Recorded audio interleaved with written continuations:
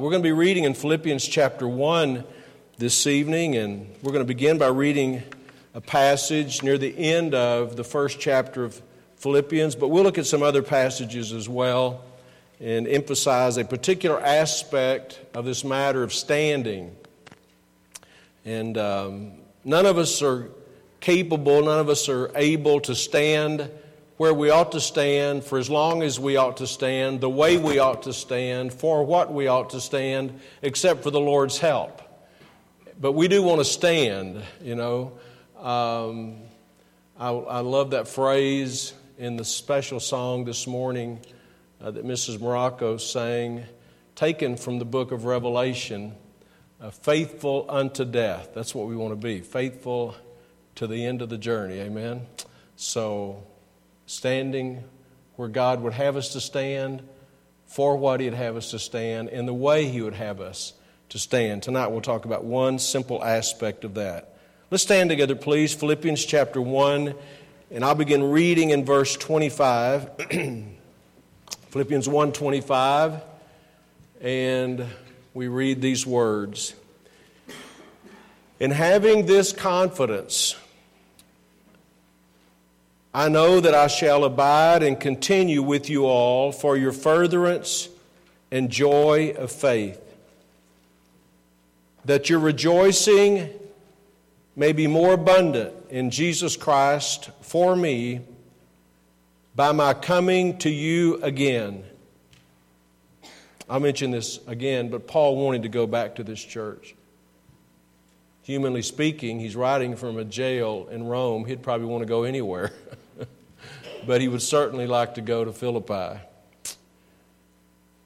"Only let your conversation be as it becometh the gospel of Christ, that whether I come and see you or else be absent." I want to come, but whether I'm there or whether I'm not, I may hear of your affairs, that you stand fast in one spirit, with one mind, striving together for the faith of the gospel, and in nothing terrified by your adversaries, which is to them an evident token of perdition, but to you of salvation, and that of God. Their adversaries are terrorists. Our adversaries are terrorists. They would terrify us. But he says, to you, or to them, it's an evident token of perdition, but to you of salvation, and that salvation, of course, is of God. Now, I want to emphasize an aspect of standing we find in verse 27. And let's pray as we begin. Father, we thank you tonight for the Word of God and the fact that we can read it and study it and learn from it, be encouraged by it, apply it to our life. As the writer of Hebrews said, that we can mix faith with the Word of God. Tonight we want to do that. And we pray that you would help us as we just worship together around the Word of God, to learn, to be enlightened, to be directed, instructed, to be encouraged. And we want you to have your way. We pray, Lord, tonight for those in this room that are here unsure of their eternal destiny. We pray that the Spirit of God would work in hearts tonight. To that end, we trust you for that. In Jesus' name, amen. You may be seated. As I said, Paul's writing from a prison in Rome. He's writing this church at Philippi. I love these epistles we find in our New Testament, letters written to churches. They weren't just written for the benefit of those local congregations. They were written for our benefit as well. His words are practical, but they're also emotional. There's passion in what Paul writes. They're edifying and they're instructional. He loved these people. And that's one of the things I want to emphasize tonight. Paul loved these people. He wanted to see them grow. He wanted to see God's best for them. Sometimes people look at the preaching of the Word of God and think that preachers are just trying to get me to do something for their sake. But that should not be our motive. We want people to grow in grace. We want people to become more Christ-like. We want people to get further down the journey of maturity. And so we're going to look at this passage tonight. And first of all, we're going to look at this whole concept of standing together kind of at a 30,000-foot view, like cruising altitude. We're going to look down and try to get the big picture of the relationship that Paul had with these churches, and then zoom in a little closer to get more personal admonition and application. So the first thing that just leaps out to me as I read these epistles has to do with the connection that Paul had with these churches. It's a close relationship. It's obvious. If you look in chapter 1 again, in Philippians, notice in the first part of the chapter in verse 7, he writes these words, "Even as it is meet for me to think this of you all, because I have you in my heart. Inasmuch as both in my bonds and in the defense and confirmation of the gospel, you are partakers of my grace." He said, "I have you in my heart." That's not just having a position, it's having a relationship.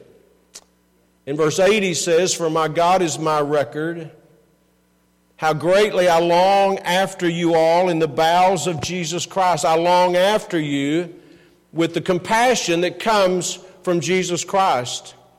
If you look in chapter 4 of that same book, in verse 1, Paul again says, "Therefore, my brethren, dearly beloved and longed for, my joy and crown, so stand fast in the Lord, my dearly beloved."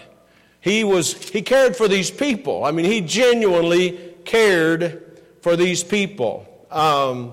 He sent people to see them, to check on their well-being. He's going to send Timothy. If you look in chapter 2 and verse 19, he says, "But I trust in the Lord Jesus to send Timotheus shortly unto you, that I also may be of good comfort when I know your state." It'll be better for me to know how you're doing. In the same chapter 2, in verse 25, he thought it wise to send Epaphroditus to see them. He says in verse 25 of chapter 2, "Yet I supposed it necessary to send to you Epaphroditus, my brother, and companion in labor and fellow soldier, but your messenger, and he that ministered to my wants." Verse 28, he says, "I sent him therefore the more carefully, that when you see him again you may rejoice, and that I may be the less sorrowful." He cares about these people. He's sending them these messengers, but he's also wanting to go and visit them again. I read that a moment ago in verse 26 of chapter 1, where he talked about my coming to you again. And if you look in chapter 2 in verse 24, he says, "But I trust in the Lord that I also myself shall come shortly." Now, this tells you a lot about his genuine concern. For him, it wasn't to travel to Philippi, which is in Macedonia. For him to travel, it wasn't like just getting a bus ticket or a train ticket. It was an arduous journey. It was a long journey. But Paul was willing to make that journey because he cared for these people. It's about a relationship. It's about really caring for people. It's genuine affection. It's not just knowing someone from a distance. It's being engaged in their life. And by the way, this affection was reciprocated. They cared for him. The care of the churches for Paul is well known. Now, we're talking about the church at Philippi, but it wasn't just the church at Philippi that had this connection that Paul had with them and they had with him. He had a similar connection to the church at Corinth and the church at Ephesus and the church at Thessalonica. If you read any of these epistles, you see that he cared for the people, and that care was reciprocated. There's a genuine emotional bond there and connection. And this is kind of introduction to the message itself, but I think it's an important thing to be reminded of. This is really the kind of heart that ought to exist with God's people toward God's servants. The shepherd's heart toward the flock's heart toward the shepherd. And I mention it because it's possible for ministry to become a ritual where you're just going through it. You're just singing the song. You're just teaching the lesson. You're just making the visit. You're just shaking the hand. But there's no real connection. There's no real care. There's no real love. There's no real concern.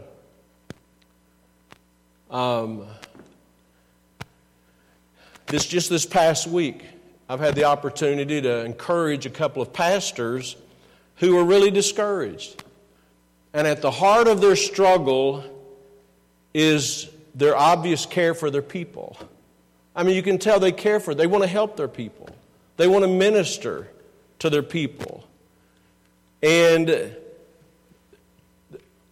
I think I didn't ask them this, I'm just kind of surmising this, but I think if they really understood how much the pastor cared for them, and if they would express to the pastor how they care for him and appreciate him, that in itself would help go a long way toward encouraging these men of God.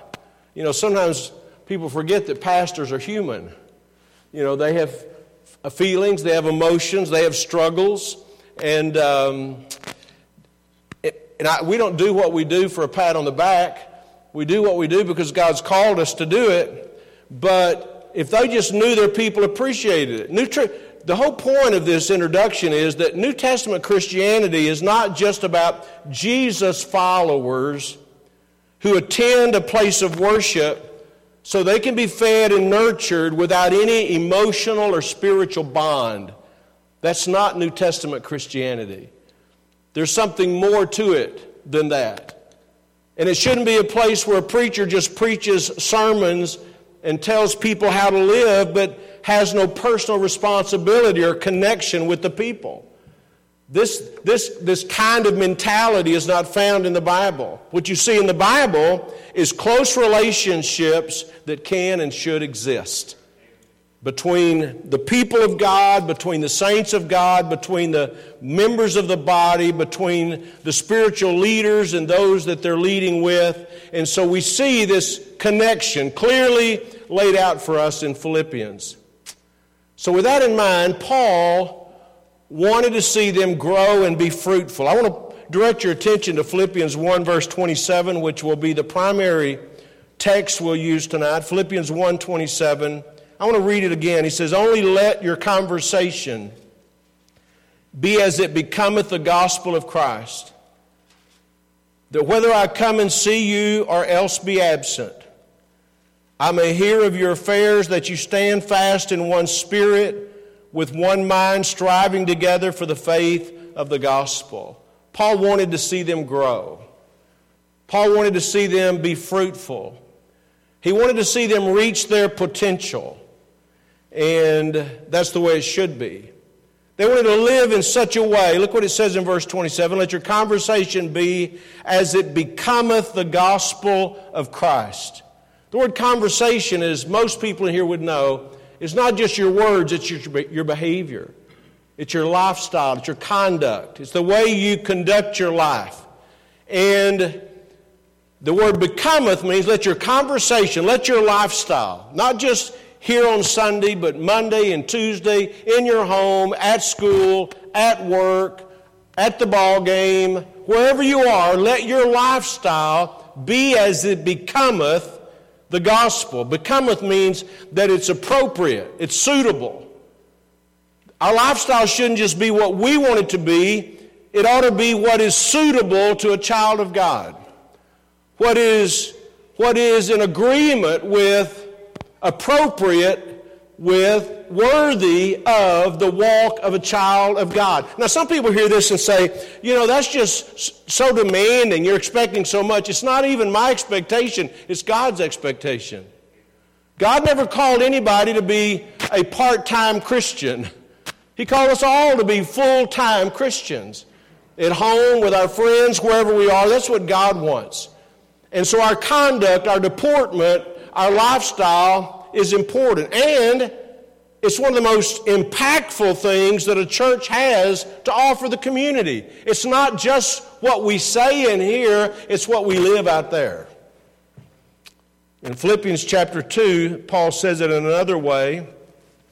He said in verse 13, Philippians 2:13, "For it is God which worketh in you, both to will and to do of his good pleasure. Do all things without murmurings and disputings, that you may be blameless and harmless, the sons of God, without rebuke, in the midst of a crooked and perverse nation, among whom you shine as lights in the world." The sentence continues into verse 16, "Holding forth the word of life, that I may rejoice in the day of Christ, that I have not run in vain, neither labored in vain."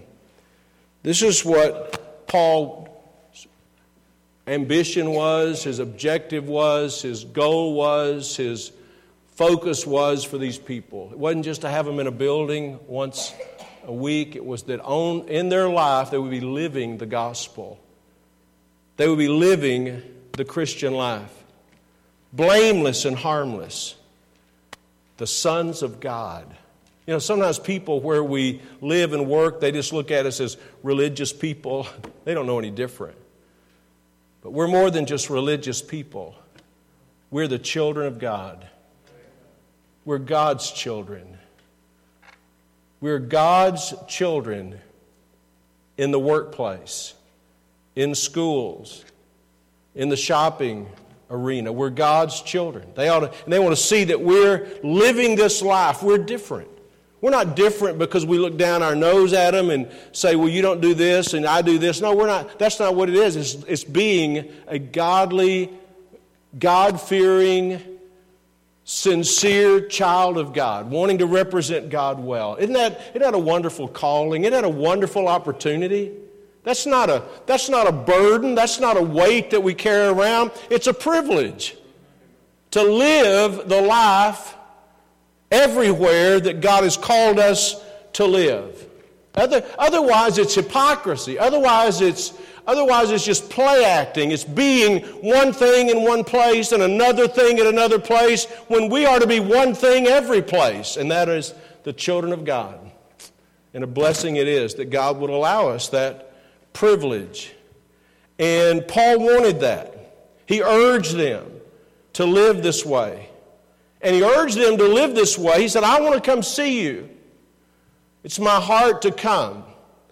But whether I come or not, this is the way you should be living. Look again in verse 27. He says, only let your conversation be as it becometh the gospel of Christ, that whether I come and see you or else be absent, I may hear of your affairs, that you stand fast in one spirit, with one mind, striving together. Whether I come and see you or else be absent. And by the way, that's not just Paul. That's the way we ought to look at our own life.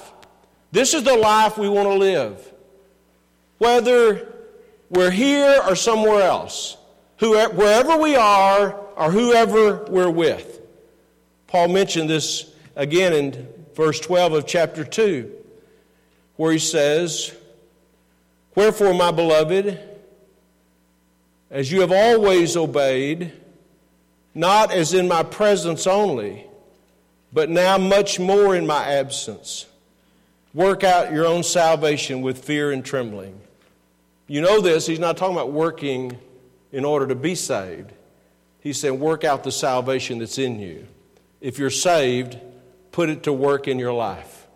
And wherever you are, he says, if I'm there, but not just when I'm there, much more, he says, in my absence. Keep learning, keep growing, keep applying the truth.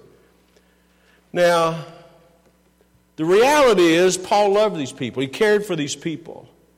And it wasn't just about him. I don't think Paul was stressed out over the fact that if these people don't make it, it's going to make me look bad. It wasn't about, you never read where he's talking about his work or his effort or his strategy or his skills. It was about seeing Christ formed in people's lives. And that's what we want to see. That's the goal. That's the objective. And that is the reward of the ministry. And that brings us to verse 27 again, where if you look there, about 2/3 of the way into the verse, he says, that I may hear of your affairs, that you stand fast in one spirit, with one mind, striving together for the faith of the gospel. He said, I want to hear that you're standing. We'll look up a number of verses over the course of this year having to do with standing. But the word here that's translated in our English Bible is stand fast. It means to remain strong, to persevere, to maintain a position.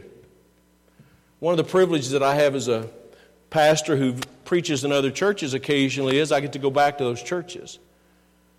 And sometimes I've been to churches, maybe a couple of times, maybe 4, 5, 6 times, over the course of years, sometimes over the course of decades. And one of the blessings when I go into a church is I see people that I remember from being there 5 years ago or 10 years ago or 20 years ago. In other words, they're staying faithful. They're standing. They're still in their place. Some of them still actually sitting in the same pew they sat. They're good Baptists. But the same is true in our church. I thank God for people that are faithful, people that are still standing. But there's something specific about the standing that Paul's interested in here. Now we're really zoning in close up. And he says this, he wants them to stand fast in verse 27, in one spirit, with one mind, striving together. He wants them to be standing together. Standing together. It's that aspect of standing tonight that I want to close with. That you stand fast in one spirit with one mind, striving together. He's talking to a church. He's talking to a body of Christ. He's talking to a congregation of believers. Visualize, if you could tonight, imagine this, that you're the church at Philippi, and he's talking to you. And he says, I want to come and see you, but if I don't come and see you, if I'm not able to come and see you, I want to hear that you're standing together.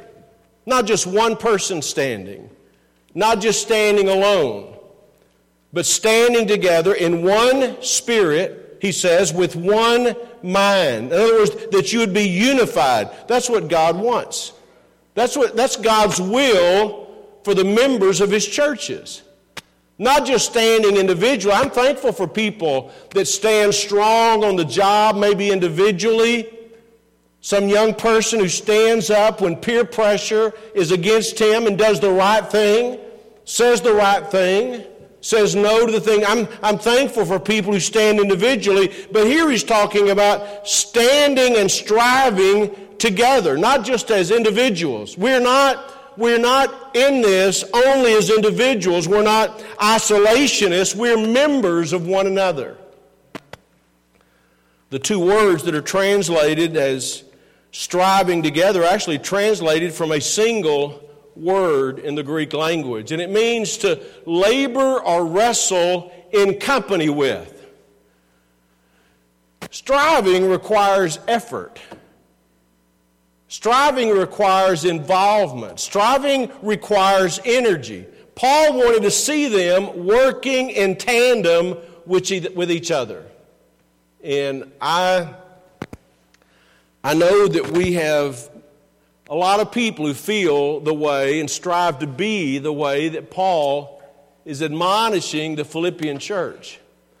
But also know it's possible to come to a church, a sound church, a true church, an assembly where Christ is the head, where the Bible is preached and He is worshiped in an honorable way. It's possible to come to that assembly and feel like you're in it only for yourself, for what I can get out of it, and we all benefit from being here. I've been helped today by being here, but the Bible doesn't look at us as a group of 100 individuals. He looks at us as a team working together.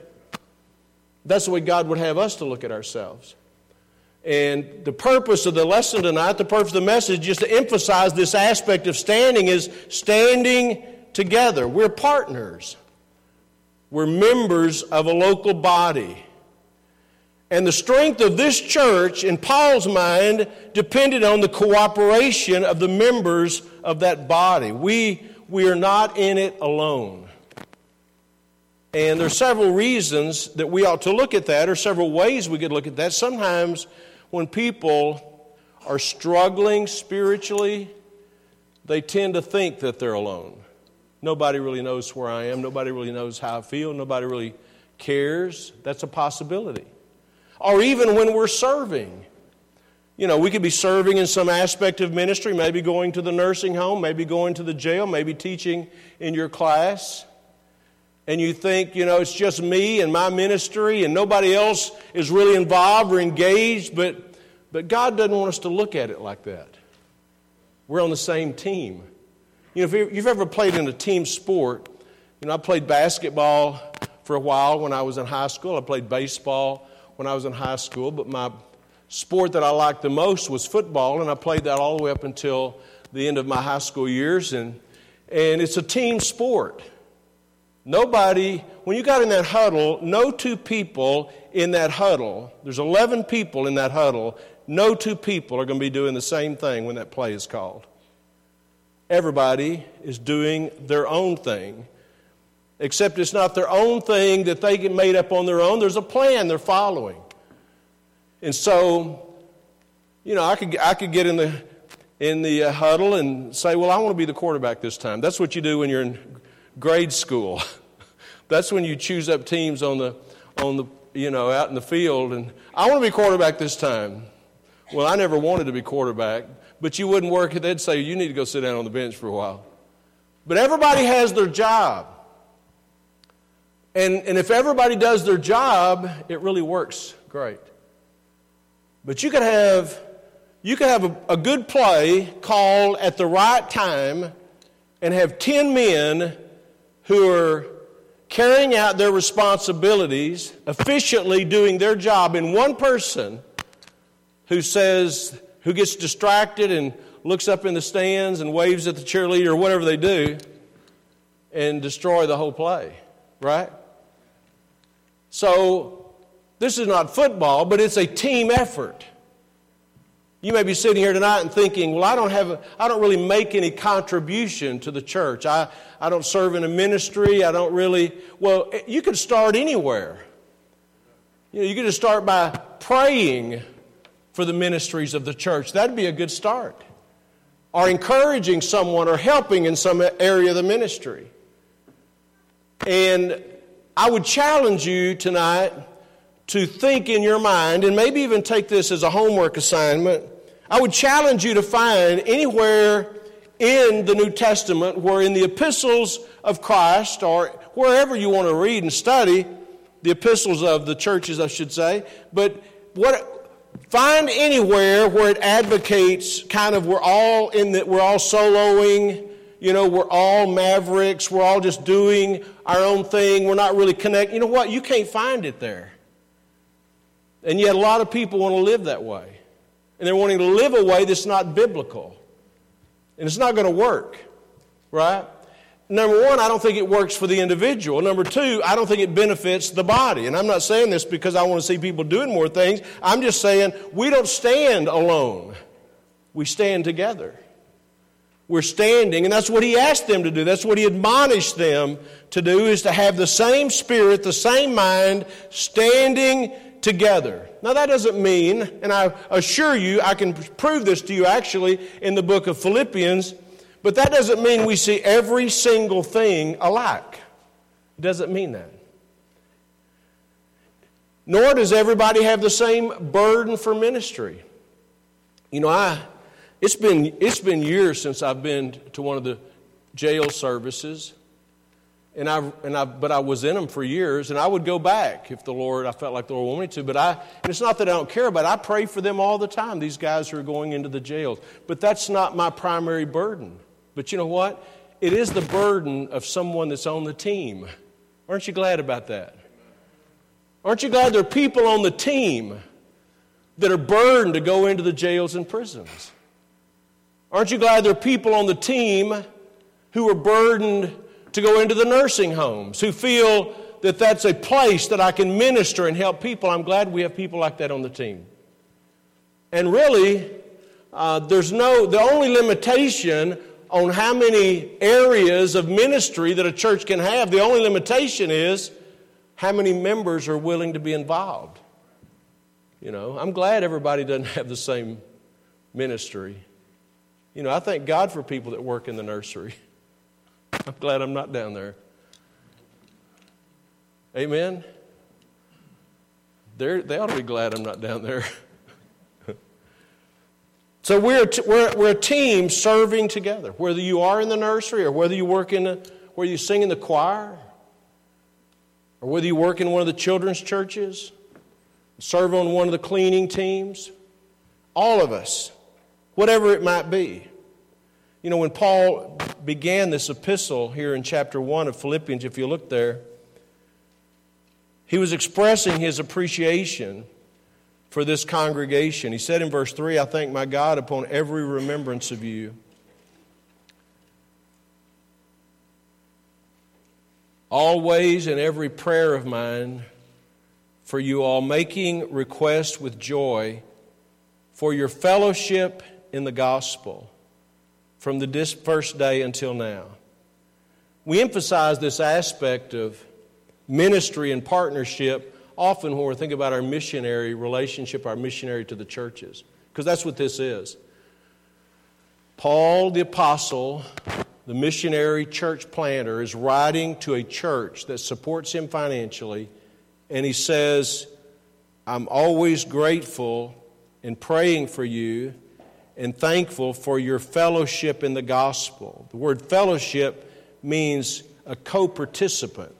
It means a partnership. We're in partnership together, and we're in partnership with the others who are representing us around the world. So I just want to encourage you tonight to realize that we stand together. We ought to love one another. We ought to pray for one another. We serve with one another. We pray together for others. Paul talked about in Romans about those who are praying together for him. We ought to build up one another. We ought to believe God together. It's not just one person's faith. I mentioned some prayer requests tonight. That's not just a formality. It's a genuine attempt to get people on board to pray for people who are hurting. We ought to believe God together. Bear one another's burdens. We ought to support God's work together. We ought to stand fast together. We're in a spiritual battle, but we're not alone. We're not fighting alone. We're striving together for the faith of the gospel. God didn't call any of us to be famous. He didn't call any of us to be glamorous, but He called all of us to be faithful and serve together. That's God's plan. So as we think about standing, let's be reminded and encouraged we're not standing alone. We're standing together. And we're standing together for the gospel, for the work of God.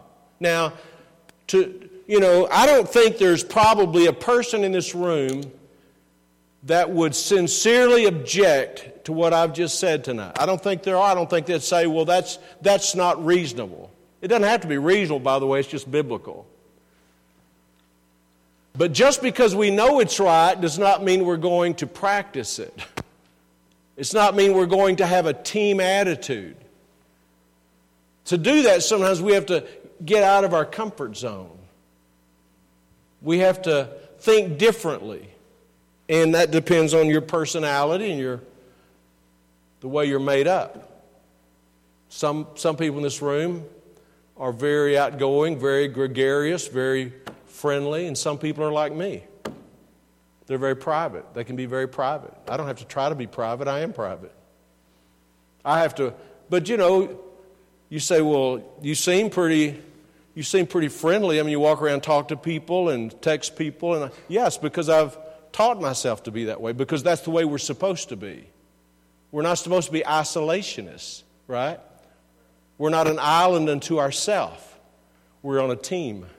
Imagine me getting in the huddle and just saying, hey guys, I appreciate y'all being here, but let you know right up front, I'm going to do my thing and y'all can do the rest of your thing. It'd be kind of silly, wouldn't it? Well, it's not just silly in a church, it's kind of productive. We work together. We work as a team. That's God's will. That's God's plan. And I really think we can agree that God's better at making up the plans than we are. Amen? He knows what works best. And Paul writes to this church, and he loved this church. He had helped get this church started. Most of you know the story in Acts chapter 16 when he began to visit this church, this area, and worked with different people, Lydia, different people. A church was formed. And he loved this church.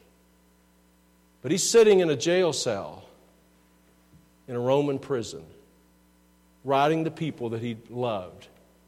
And he could have said any number of things to them, and he said a lot to them. But one thing he said to them was, I want to hear that you're standing together. Amen. You know, whether it's in a family, a husband and wife, whether it's in friendships, whether it's in a church, you know, the devil's a master at trying to get us separated, get us thinking differently, get us at odds with one another, getting us thinking that nobody cares or we're not a part or we don't belong. But I want to tell you, that's why we need to live by the Word of God. Not by our feelings, not by the what comes natural. So tonight, I just want to encourage you to realize tonight that we're here in this community, and we're here as a body of believers, and we want God to find us standing strong, standing for the Word of God. Standing against the wiles of the enemy. Standing for truth. But not standing alone. Standing together. That's God's plan. Amen? And I may be wrong about this, but it just could possibly be tonight. There's somebody sitting here thinking, I needed to hear this because in my mind I feel a lot of times like I'm not really in the huddle with the team. And sometimes it may be because of some misunderstanding, some may be because of some false perception. You know, the devil, he's crafty at what he does. He's pretty good at it. He's been doing it a long time. He can make us think that, nobody really cares, or I'm not important, or nobody wants my input. I want to tell you, the devil is a master at what he does. But the truth is, God wants us standing together. Amen? For the sake of the gospel. And who's it written to? It's written to a church. It's written to a local congregation. And I ask you this tonight before we have our invitation.